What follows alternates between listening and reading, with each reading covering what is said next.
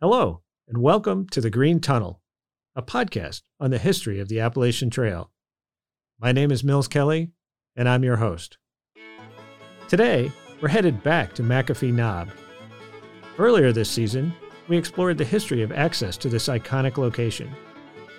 This time, we're going to get all the details you need before hiking to McAfee Knob from an episode of the Virginia Outdoor Adventures podcast. I've been listening to this show since it launched, and I really enjoy it. It's a great show for learning about new ways to enjoy all the many wonderful outdoor adventures you can have in my home state of Virginia. One of the things I especially appreciate about this podcast is the fact that it highlights the more than 80 state parks and wildlife management areas in Virginia, almost all of which are excellent places to hike. And I do like to hike. The podcast is hosted by my friend Jessica Bowser and features stories and recommendations from leaders and influencers across the Virginia outdoor community. In this episode, Jessica talks with former Roanoke Appalachian Trail Club president Diana Christopulos about what you need to know before hitting the trails in Virginia's Blue Ridge Mountains. They also discuss what it takes to maintain and preserve a trail segment that receives 70,000 visitors a year. While we know that not all of you listening are located in or near Virginia, the state is home to more miles of the AT than any other. In fact, a quarter of the trail is in Virginia, and it's also where the Green Tunnel is produced. We hope this episode might inspire you to come check out some of the amazing outdoor adventures our state has to offer. You can learn more about the Virginia Outdoor Adventures podcast in the show notes. I hope you enjoy this episode. Welcome to Virginia Outdoor Adventures podcast. We bring stories and recommendations from leaders and influencers across the Virginia outdoor community. Get the information and the inspiration to plan your own adventure right here in Virginia. I'm your host, Jessica Bowser. Often referred to as one of the most spectacular hikes in the U.S., McAfee Knob attracts hikers from across the world and is one of the most photographed spots on the entire Appalachian Trail. Former Roanoke Appalachian Trail Club president Diana Christopulos shares everything you need to know before hitting the trail in Virginia's Blue Ridge Mountains, including where to gear up, what to do while you're in town, and where to find the best local brew at the end of the day. Diana also gives us insight into what it takes to maintain and preserve a trail that receives 70,000 visitors a year. Let's go. Diana, welcome to Virginia Outdoor Adventures. Thanks, Jessica. It's great to be here. What do you love about Virginia's outdoors? Oh, gosh. Well, one thing for sure is that it has 4 seasons that are just about equal in length. So you can enjoy whatever you like to do, and it varies by the season, and it looks different every season, which I call it the Goldilocks climate. It's really great. Something for everyone, right? Yeah. So you live in the Roanoke area, and I often hear people saying that Roanoke is a hub for outdoor recreation in Virginia. Why do you think it's considered a hub? Well, for one thing, we're in a flat valley, but all around us are mountains. And on the eastern side, we have the Blue Ridge. On the western side, we have the Allegheny, and there are other smaller mountains that connect the two. So you've got a beautiful setting for anything that has to do with mountains. We have mountain biking, we have hiking, we have beautiful greenways. We have one of the toughest marathons in the country. So, and then we have blueways. So the Roanoke River flows right through here. The greenways run along the river. There's a blueway on the Roanoke River. The town I live in, Salem, you can be driving through the middle of town and crossing the river, and there will be people fly fishing for trout in season. So it's just like, it's here for us. And thankfully, people enjoy it and take care of it and take advantage of it. I hear about all the festivals that go on in that area, especially from Blue Ridge Outdoor Magazine. It seems like there's always something happening in Roanoke. What are some of the highlights? Yeah, the city of Roanoke in particular is really wonderful for outdoor types of things. And the biggest festival they have is called Go Fest. And it goes on for several days, and it has all kinds of outdoor They'll have demonstrations of mountain bikes and dog leaping into pond contests, and you can try out bikes, and there's a climbing wall. So the Go Fest is a major, really fun activity. There are lots of races here of every length you can imagine, but the most famed one is the Blue Ridge Marathon on the Parkway, which is probably the hardest sort of road marathon in the US. And that attracts thousands of people. Then there's a half marathon, and there's all kinds of races going on all the time. Roanoke has a festival, of course, these days with COVID, that's been put to the side, but there's during there's a big Dickens of a Christmas festival, and then there are festivals during the warmer months of the year, just about every weekend, once we get back to normal. So if you're headed to Roanoke, you should probably check a calendar to see what's coming up that upcoming weekend or that week. Correct. So let's talk about McAfee Knob, because McAfee Knob is probably the most beautiful and photographed spot along the entire Appalachian Trail. So tell me what it's all about. Yeah, so I've hiked the whole trail, and I could say there's lots of other places that are equally beautiful, but since it's 20 minutes to the trailhead from my house and I can see the back side of it from my back porch, I'm a bit partial to it. And it's been popular for a really long time. It's an outcrop, if you have never seen it, that sticks out. It's an overhang, and you can get out there and get your picture taken and show your mom that it looks really dangerous, but it really isn't. And in all directions, you can see mountains. You can see all the way to West Virginia on a clear day. It's a really wonderful view, and it's right on the Appalachian Trail. It's actually been popular among the Europeans that lived here for over 100 years. We have pictures of people on it around 1910. They would drive their horse and buggy up there and park nearby and be all dressed up and go up on the knob. It's a great place to get your picture taken. The knob itself sort of juts out over the valley. And so if you're standing at just the right angle and you're facing the knob, and you don't see what's underneath it, it just looks like there's a huge drop underneath the knob. So that's the part that you were mentioning. You can take a picture and send it to your mom and make it look like it's super dangerous when it's really not. Correct.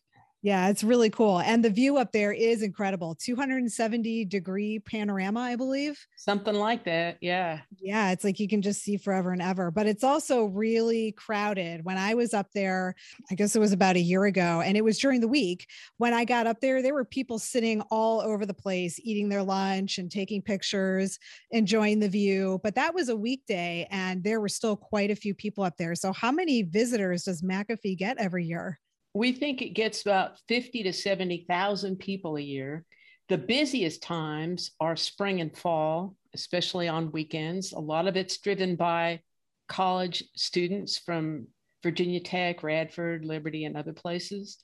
So if you'd really like to get up there and not have it be too crowded, but at McAfee Knob, not too crowded means only a couple hundred people a day went up there.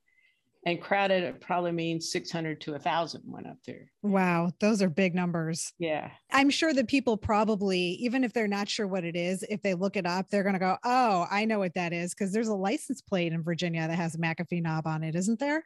Yeah, if you get the Appalachian Trail license plate, it's got McAfee Knob. And I hope you do get it if you live in Virginia, because that extra money that you pay actually goes to the clubs like our club that maintain the Appalachian Trail and helps us do things like hire a ridge runner during the busy season to help hikers and take care of the resource. So yeah, it's very famous. So with that many people visiting every year, what challenges result from its popularity? Some of the more obvious ones would be trash left around and damage to the trail, because it's really not designed to handle that many people. So that means we have to go back in and, it gets eroded. You have to repair it. But people getting lost, people going up unprepared. Like yesterday, I stopped several people from going up late afternoon because they don't realize how far it is. They don't have any water. They're not wearing proper shoes. And when they go up there like that, they end up calling 911.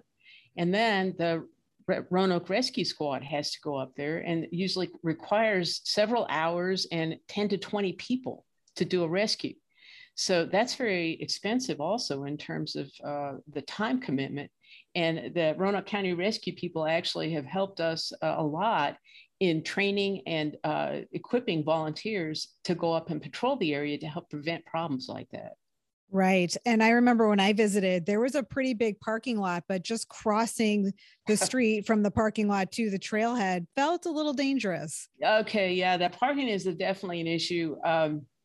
So the trail itself to McAfee is to cross a state highway that is it's a very busy highway that's the only connection for Craig County to the Roanoke area. And it's a 55-mile-an-hour speed limit. And so actually we have, thankfully, with the work of all the partners and local counties, acquired funding through Virginia Department of Transportation to build a pedestrian bridge between the parking lot and the trail on the other side. And we think that's going to happen in 2023. We've already been working on it for a couple of years because it's recognized. This will tell you how unsafe it is. We asked for a crosswalk with flashing lights, and VDOT told us we aren't going to do that because that would imply that it's safe to cross the road there. Oh, wow. Yeah. They did put flashing lights in at 2 locations saying slow down as you come up the hill, but they won't put a crosswalk in. Well, if I remember correctly, the road, you're in the mountains, so the road is definitely steep and it comes around a bend before you get to the crossing area, right? Yeah, it's a crest and a blind curve. Mm-hmm. So that's a really bad situation because you've got people of all ages with their children and dogs who don't understand how fast these cars are coming. Some of them, they're really tired by the time they come back and they're not paying attention. We're so lucky no one's been killed. There has been a bear cub killed up there, but no humans that we know of have been hit. Let's talk about the trail from the parking lot to McAfee itself. How long is the trail? It's about 4 miles each way. And you have 2 options. You can do the whole thing on the Appalachian Trail, which has 2 shelters on the way and a campsite. It's more up and down going on the trail. And what we encourage day hikers to do who are not Appalachian Trail campers is that you can take the fire road. A third of a mile in, there's a split, and you can walk an old dirt road that for 2.5 of the 4 miles is a lot easier and doesn't go up and down as much. So you can do 2.5 miles that way. You're still left at the end with 1.5 miles or so on the Appalachian Trail. That's probably the steepest part of the hike, but there is an easier option for day hikers. When I did it, I went to McAfee on the AT and then took the fire road coming back. And I thought that was a really great way to do it because you got the experience of both. And they're both very different because even on the fire road, you've got some really interesting rock formations that are really cool to explore on your way back. They are. In fact, those rock formations, if you hit it at the right time, these mountains here used to be the bottom of a seabed floor. And so if something happens to break open at the right time, you can find seashells in those rock formations. And like fossils? Yeah. I remember when I first understood, a long time ago that, wait, these mountaintops were on the bottom of an ocean floor. And these mountains here used to be as high as the Himalayas. They've worn down. Just the hard sandstone is left. Right. So the evidence of that is there and it's really cool to explore. Yeah. So who maintains the trail with all of these visitors coming and all the work that needs to be done? Who actually does the maintenance? Okay, so the way the Appalachian Trail works, we call it an inverted pyramid. And so if you imagine an upside down pyramid, at the bottom of it is the National Park Service, because the Appalachian Trail itself is a unit of the National Park System. It's the Appalachian National Scenic Trail. That's headquartered in Harpers Ferry, West Virginia. It only has less than 10 employees for a 2,200-mile trail. Under federal law, the next level up is the Appalachian Trail Conservancy, which is a nonprofit that's also headquartered in Harpers Ferry, and it has a regional office here in Roanoke. It has fewer than 100 employees, but they manage a lot of the day-to-day policymaking and activities and support for the Appalachian Trail.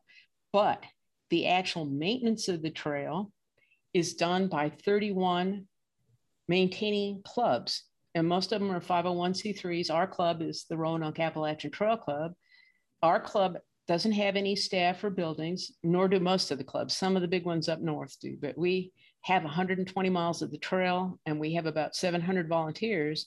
And every inch of the trail here has a couple of people who are responsible for cleaning and taking care of it. We have 2 people in charge of our 16 shelters that get help taking care of the shelters and privies. And then we have a trail supervisor that does the work crews. We have people out at least once a week doing repair, rebuilding, and relocation of the trails. So it's kind of those 3 plus. We get other partners. If we're on Forest Service land, we work very closely with them. But the actual day-to-day maintenance of the trail is almost 100% done by volunteers. So why is trail maintenance so important? The trail itself, let's say you had no volunteers, you would not be able to find the trail in this wet environment that we have. In fact, that's what happened in World War II. You know, when people were all drafted and so on, the trail kind of disappeared in a lot of places. It grows fast. You know, you need to cut it back. You need to, if it erodes, you need to get rocks and stuff and smooth it out and put in water bars so the water runs a different direction. So just keeping the footpath passable. Trees fall down. We had last year with all the wind and rain, and again now this year, trees fall down every day on the trail, and big ones. And if nobody goes out and moves them, it's really hard to use the trail. So that aspect of trail maintenance is important, protecting the resource. So, you know, you'll get people that'll come in and they think it's okay to just cut trees down or throw trash all over the place. We like to keep eyes on the trail so that we can, in a positive way, almost always let people know, hey, you know, this is a national park here. We need to take good care of it for ourselves and for future generations. So the presence of people on the trail, we're pretty proud of the way that we clean up the McAfee section. I patrolled it yesterday and I carried out less than a pint of trash. It was just tiny little micro trash and 2 aluminum cans. There was a time 5 or 6 years ago when I would have been carrying out gallons of trash, and that still happens occasionally. The trail runners who are patrolling the area, what are they looking for when they're patrolling?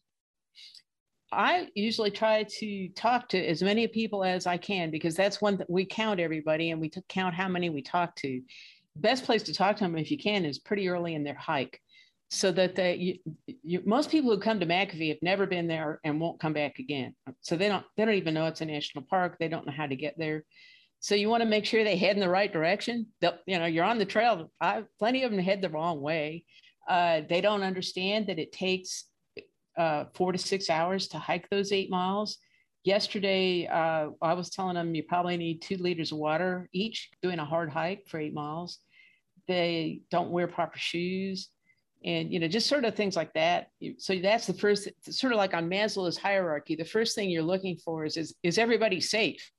Then when we go and look at the trail itself, we look, if there's a tree down, we'll take a GPS reading and send it to the person that maintains that section so they can come and clear it if it's too big for us to clear.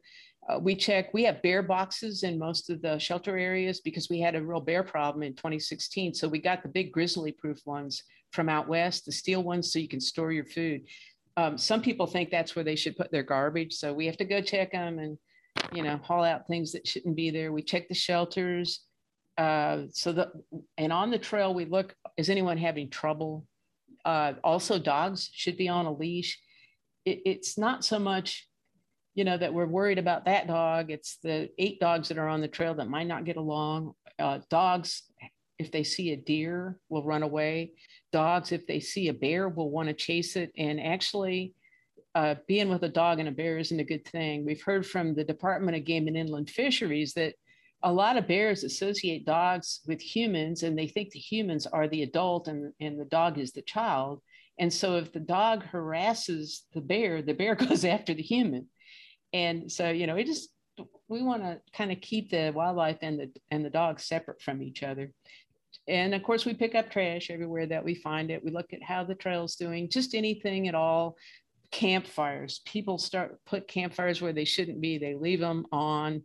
You know, we've come up on smoldering campfires, so got to use water to put those out. Just graffiti, any kind of a problem that you can imagine on the trail. That our job is kind of to find it and fix it or prevent it in the first place. So remind me, when I was hiking up to McAfee, my recollection is there was a section of the trail that was signed, and there were quite a few camp areas all around the sign. It was like several campsites. Is that a good place for people to camp if they're interested in doing that? So that section of the trail, and there's a map at the trailhead and several other places. There's only 7 places where you can camp. And that's next to a shelter or in a designated campsite. So camping up on McAfee is not legal, nor on Tinker Cliffs, which is about 6 miles away. Those sections, we're trying to protect the resource. We've had a couple of wildfires started by people that were camping and had illegal campfires.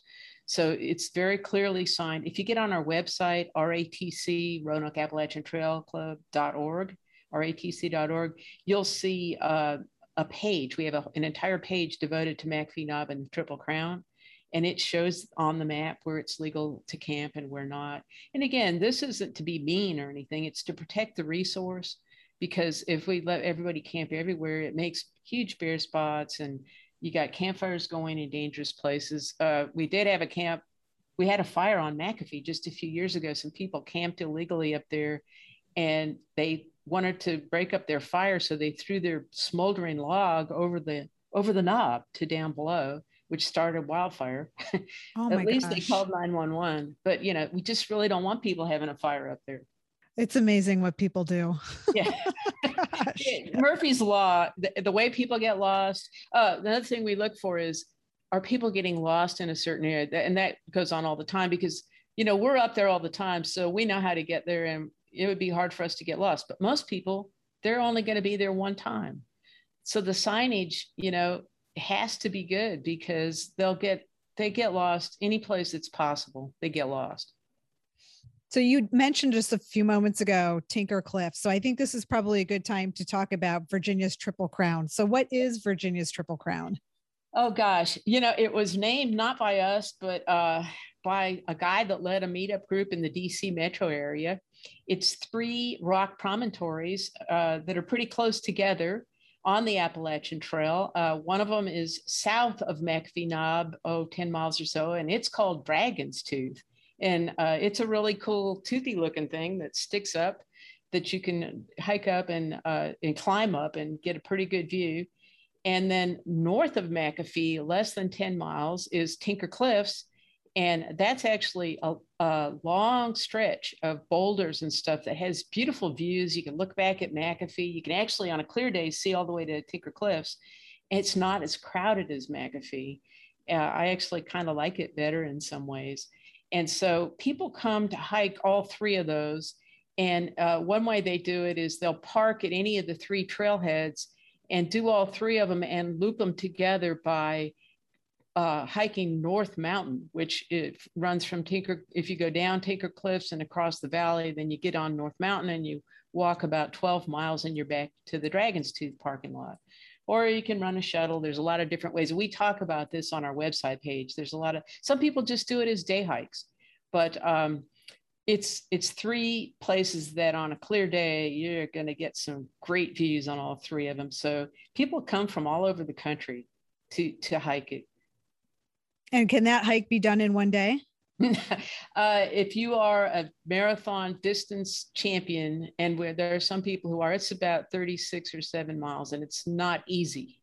It's actually maybe more than that, because it's climbing up and down. So the answer for a normal person would be no.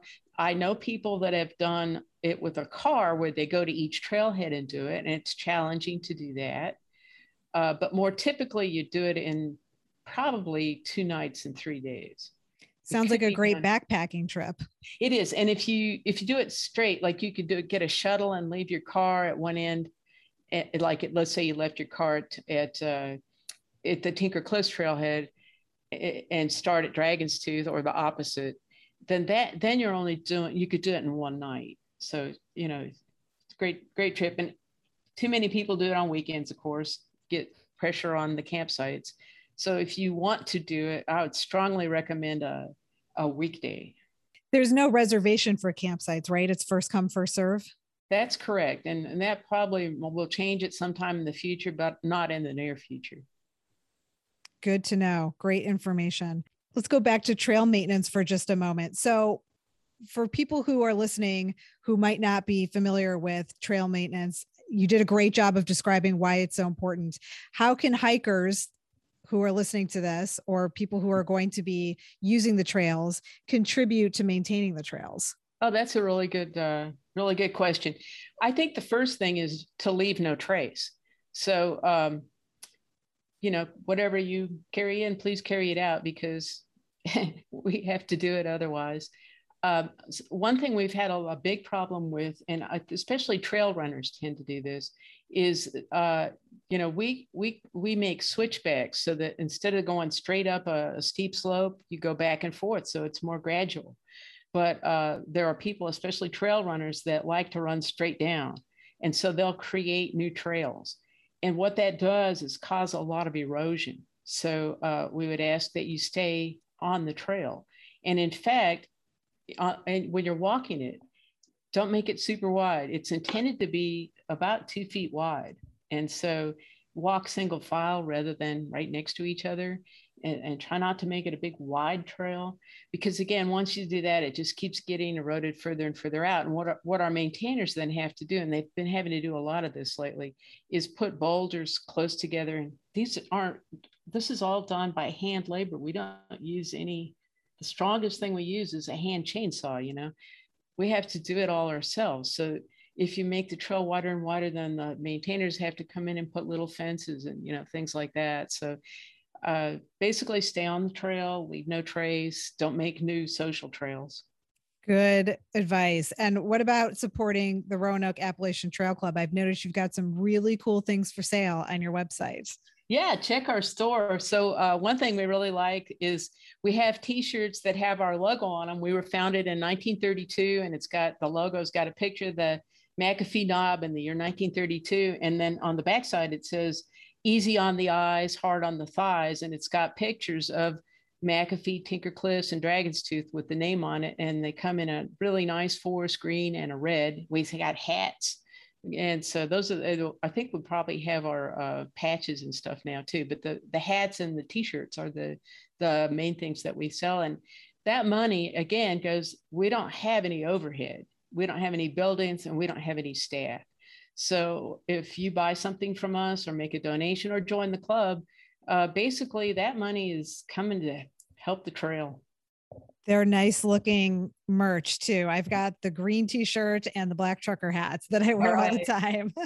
Yeah. And we'll put a link to that in the show notes so that listeners can click directly to it if they want to check out the shop themselves. Thanks a lot. I have the shirt and the hat too. I really like them. Yeah.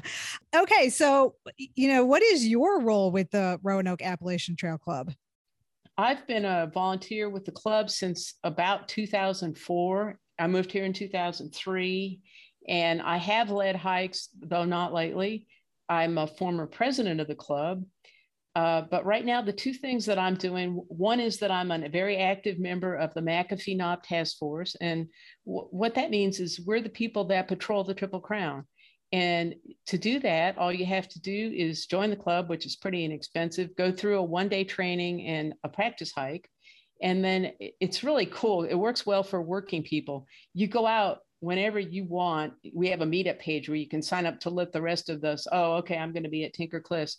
You just sign up and you go out and do a patrol, and you can do 1 hour or 10 hours. And we just ask you to do it one time a month during the busy season. So it's fantastic in terms of the flexibility. And I do that pretty much every Sunday now. The other thing I'm doing that's really fun, my doctorate is in American history. I was a college professor for a while, and every historian loves to find a set of archives that no one knows about. And our archives, we're living in basements and barns and places like that, and we're not ever really written about. And so we've managed to bring them all together just literally in the last week. It's taken 2 years to do it. And I started writing blogs, and I can give you a link to the first one. We're learning history that is not been told at all. And McAfee Knob is part of that. The Appalachian Trail Conservancy originally in 1932 wanted to build that trail east of Roanoke along the Blue Ridge, but they needed a club to maintain and build the trail. And the clubs that they got to do it here were people from Roanoke College, Hollins College, and a women's hiking club called the Nomads. They were all hikers. And when Myron Avery, who's one of the founders of the AT, said, we want to put it over here on the Blue Ridge, they were like, no, that's not where you want to put it. You want to go over here, get off the Blue Ridge, go to Tinker Cliffs and pass just below McAfee Knob. And they showed it to him and he said, well, you're right. So starting in 1933, when it was built here, because of the people that lived here, the hikers, the trail was built on 2 of the 3 pieces of the Triple Crown. So that's the first story I've told. And there's going to be a whole bunch more like that come up to the present time that are fun and interesting history. So you're out on the trail and you're doing all the archivist work as well. Yeah. Awesome. So you kind of sound like an all-star volunteer. And I think I'm not the only person who thinks so, because not too long ago, you received a Hero Award. Do you want to talk about that? Well, Cox Conserves and the Trust for Public Land, and Cox is a cable company. I didn't even know I'd been nominated. My good friend Rupert Cutler, who's probably the most outstanding environmentalist in our area, he nominated me, but he didn't tell me he had done it. And I think it was just in 2019, I get a phone call. You need to call Cox. I'm like, why? I'm not in their territory. I can't even get their cable. No, you've just won the State of Virginia Award for being an environmentalist and helping to conserve land. And well, I was impressed because I didn't know I'd been nominated. And the state level award is $10,000. And it doesn't come to me. You designate a nonprofit to receive it. So I designated the Appalachian Trail Conservancy in Virginia to protect viewsheds here. And when you win the state level, then the next thing that happens, I think they had 8 people nominated nationally from different states. Then they do online voting to determine who wins an additional $50,000. And so we got all of our Appalachian Trail friends, and I'm very active in the Blue Ridge Land Conservancy, which does conservation easements on properties in 17 counties in this part of the world.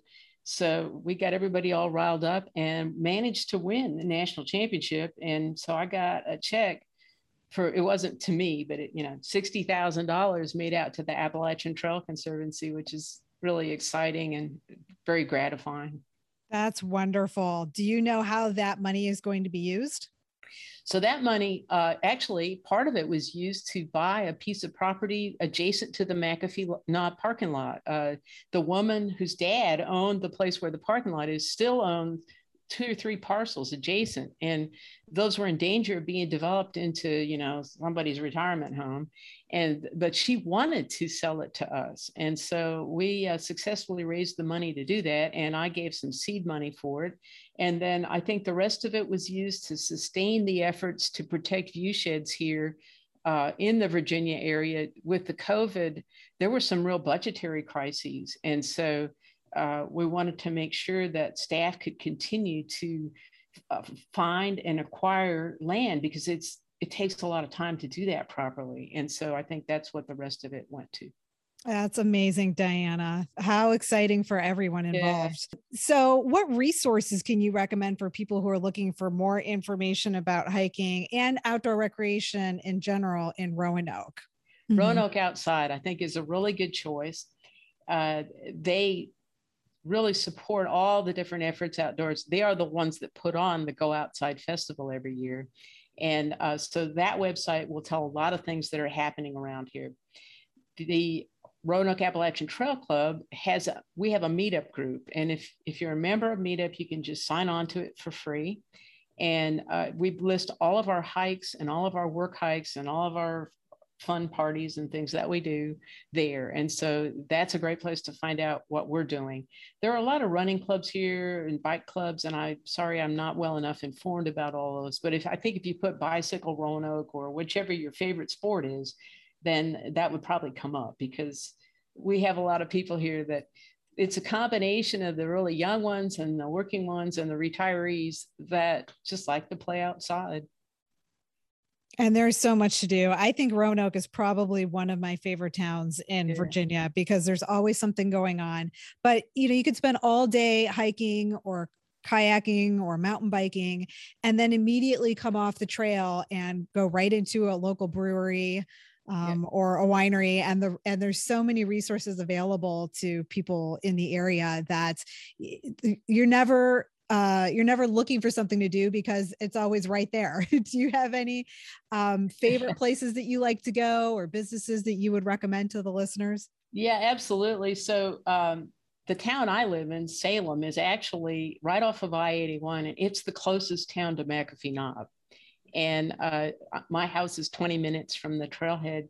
And in that town, there's actually two really cool brew pubs. One is called Old Salem Brewing Company. It's right on Main Street. And the Roanoke Appalachian Trail Club has a happy hiker hour there the third Wednesday of every month.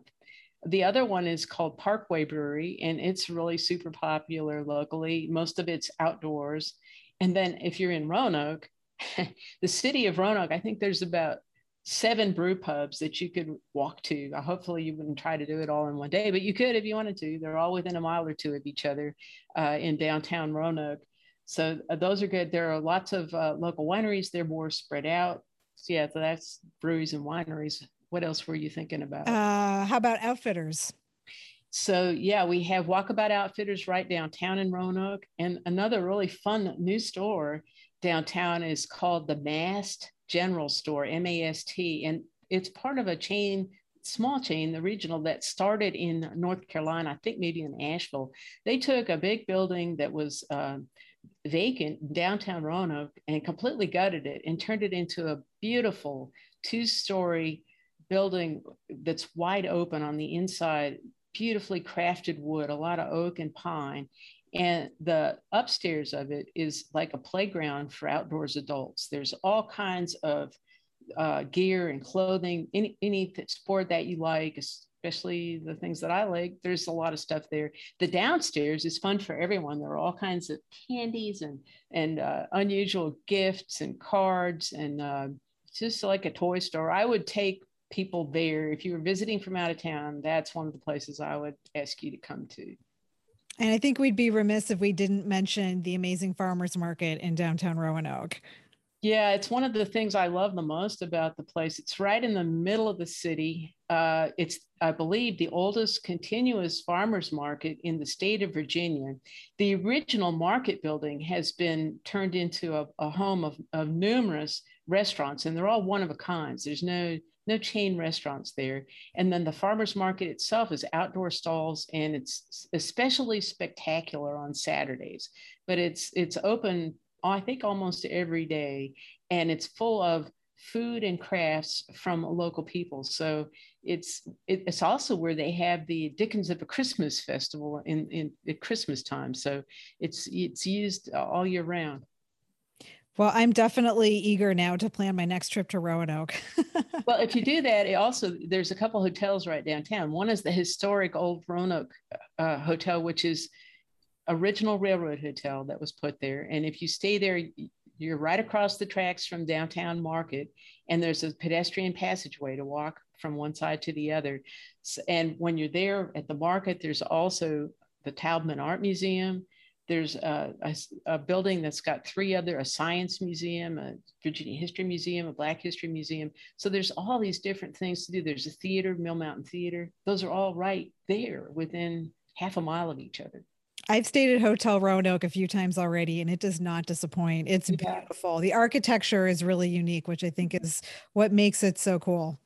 How can listeners connect with you, Diana, if they're looking for the Roanoke Appalachian Trail Club, or they're looking for you? What's the best way to find you? Well, the ratc.org is the website. We have a Facebook page. I'm on Facebook, so you can find me there. Let's see, the meetup group would be the Roanoke Appalachian Trail Club. And so those are all, I think, really, really easy to find. Excellent. I will add those to the show notes, so listeners should check the show notes for those links. Okay, I'm going to do a shout out for something that might not have been on your mind, but one of the reasons we retired here is there's great health care. And I appreciated that when I fell down and broke my elbow on the trail last spring because I was only 20 minutes from the ER. I remember that. Yeah. Yeah, so it's actually a really wonderful thing to have great healthcare and rehab and all that available. The college and universities. The thing I love about this area, we moved from a major metro area, and we were tired of the traffic and the bad air and all that. And we find that here it's big enough that there's a lot going on, but it's small enough that you almost always see someone when you go out. So you have to be a little bit careful about how you behave. But it's like a really nice combination of a city and a small town. That's right. It definitely has that city and small town feel going on at the same time. So Diana, what's one piece of gear you can't live without? Well, I could live without it, but my newest one that I really love is my 1 pound Helix chair that folds all up. And when I'm patrolling, I can unfold it and have a backrest. And I used it yesterday on the trail at 3 different locations because I like to sit and patrol and talk to hikers as they come by. And I've got a good friend that I've done a lot of backpacking with who's out in the Wind Rivers in Wyoming right now. And she said, I know, I take it with me everywhere I go. Even the extra pound is worth it. So I guess we're getting old and decadent now. No, I'm going to have to check that out because on a lot of the Facebook groups for backpackers and hikers, that chair gets mentioned quite a bit. I think especially if you're out for multiple days at a time, people appreciate having something to sit on that's not the ground or a rock. So I'm going to look into that. Yeah, right. That's a good choice. And what's your next big Virginia outdoor adventure? Golly, I'm enjoying the kind of thing I did today. I'm on the stewardship committee of the Blue Ridge Land Conservancy. We just went out today and looked at a beautiful piece of property that fronts on the New River. And these properties, you go out there with the landowner and, it's some of the walking's a little bit tricky because you're down by the river and going up and down steep hills. But I've been doing that for several years. And if they do have a conservation easement, then we go out and check those easements once a year to make sure everything's okay. And we have over 80 of them now. So I am just enjoying getting to see a lot of properties that are so beautiful all over the southwestern part of the state. We go east and west of the Blue Ridge. So I think that's my adventure right now, aside from doing stuff with the Appalachian Trail. Excellent. Diana, thank you so much for being a guest on Virginia Outdoor Adventures and for sharing with us the information that we need to know if we want to hike McAfee Knob or Virginia's Triple Crown, and also ways that we can give back and help maintain the trail and be good stewards of the trail. And it was just really interesting to hear about your role and your work with the Roanoke Appalachian Trail Club. So thanks for being on the show. Thanks, Jessica. Really appreciate it. Adventure on. Links and resources to everything discussed today are in the notes section of your listening app and on the website at virginiaoutdooradventures.com. If you enjoyed the show, please consider supporting me. The easiest and most impactful thing you can do is visit buymeacoffee.com/Jessica Bowser, where you can buy me a virtual coffee or sign up for a membership and receive a Virginia Outdoor Adventures vinyl sticker and a shout out on the show. I'm on a mission to build an outdoor community right here in Virginia. A donation or membership means you're supporting a local community of outdoor adventurers, a diverse platform that elevates everyone's voice, a resource of activities and locations close to home, local Virginia businesses, and women in podcasting and the outdoor industry. You can also support me by subscribing to the show on your listening app. Help spread the word by sharing the show or your favorite episode with friends or on social media. Last but not least, leave a 5-star rating and review on Apple Podcasts. I love hearing from my listeners. You can find me on Instagram and Facebook at Virginia Outdoor Adventures or on the website virginiaoutdooradventures.com. Thanks for listening. Until next time, adventure on. If you enjoyed that episode of Virginia Outdoor Adventures as much as I did, I hope you'll follow the show wherever you get your podcasts. If you're out on the Appalachian Trail this summer, keep an eye out for the Green Tunnel team. We'll be doing some trail magic, meeting with our podcast ambassadors, and interviewing hikers in the wild. The Green Tunnel is a production of R2 Studios at George Mason University. I'm your host, Mills Kelly. Today's episode was produced by Jeanette Patrick. Abby Mullen is our executive producer. Our original music is performed by Scott Miller of Stanton, Virginia, and Andrew Small and Ashley Watkins of Floyd, Virginia. This summer, we'll have a bonus episode for you about these wonderful musicians. Thanks for listening, and we'll see you soon.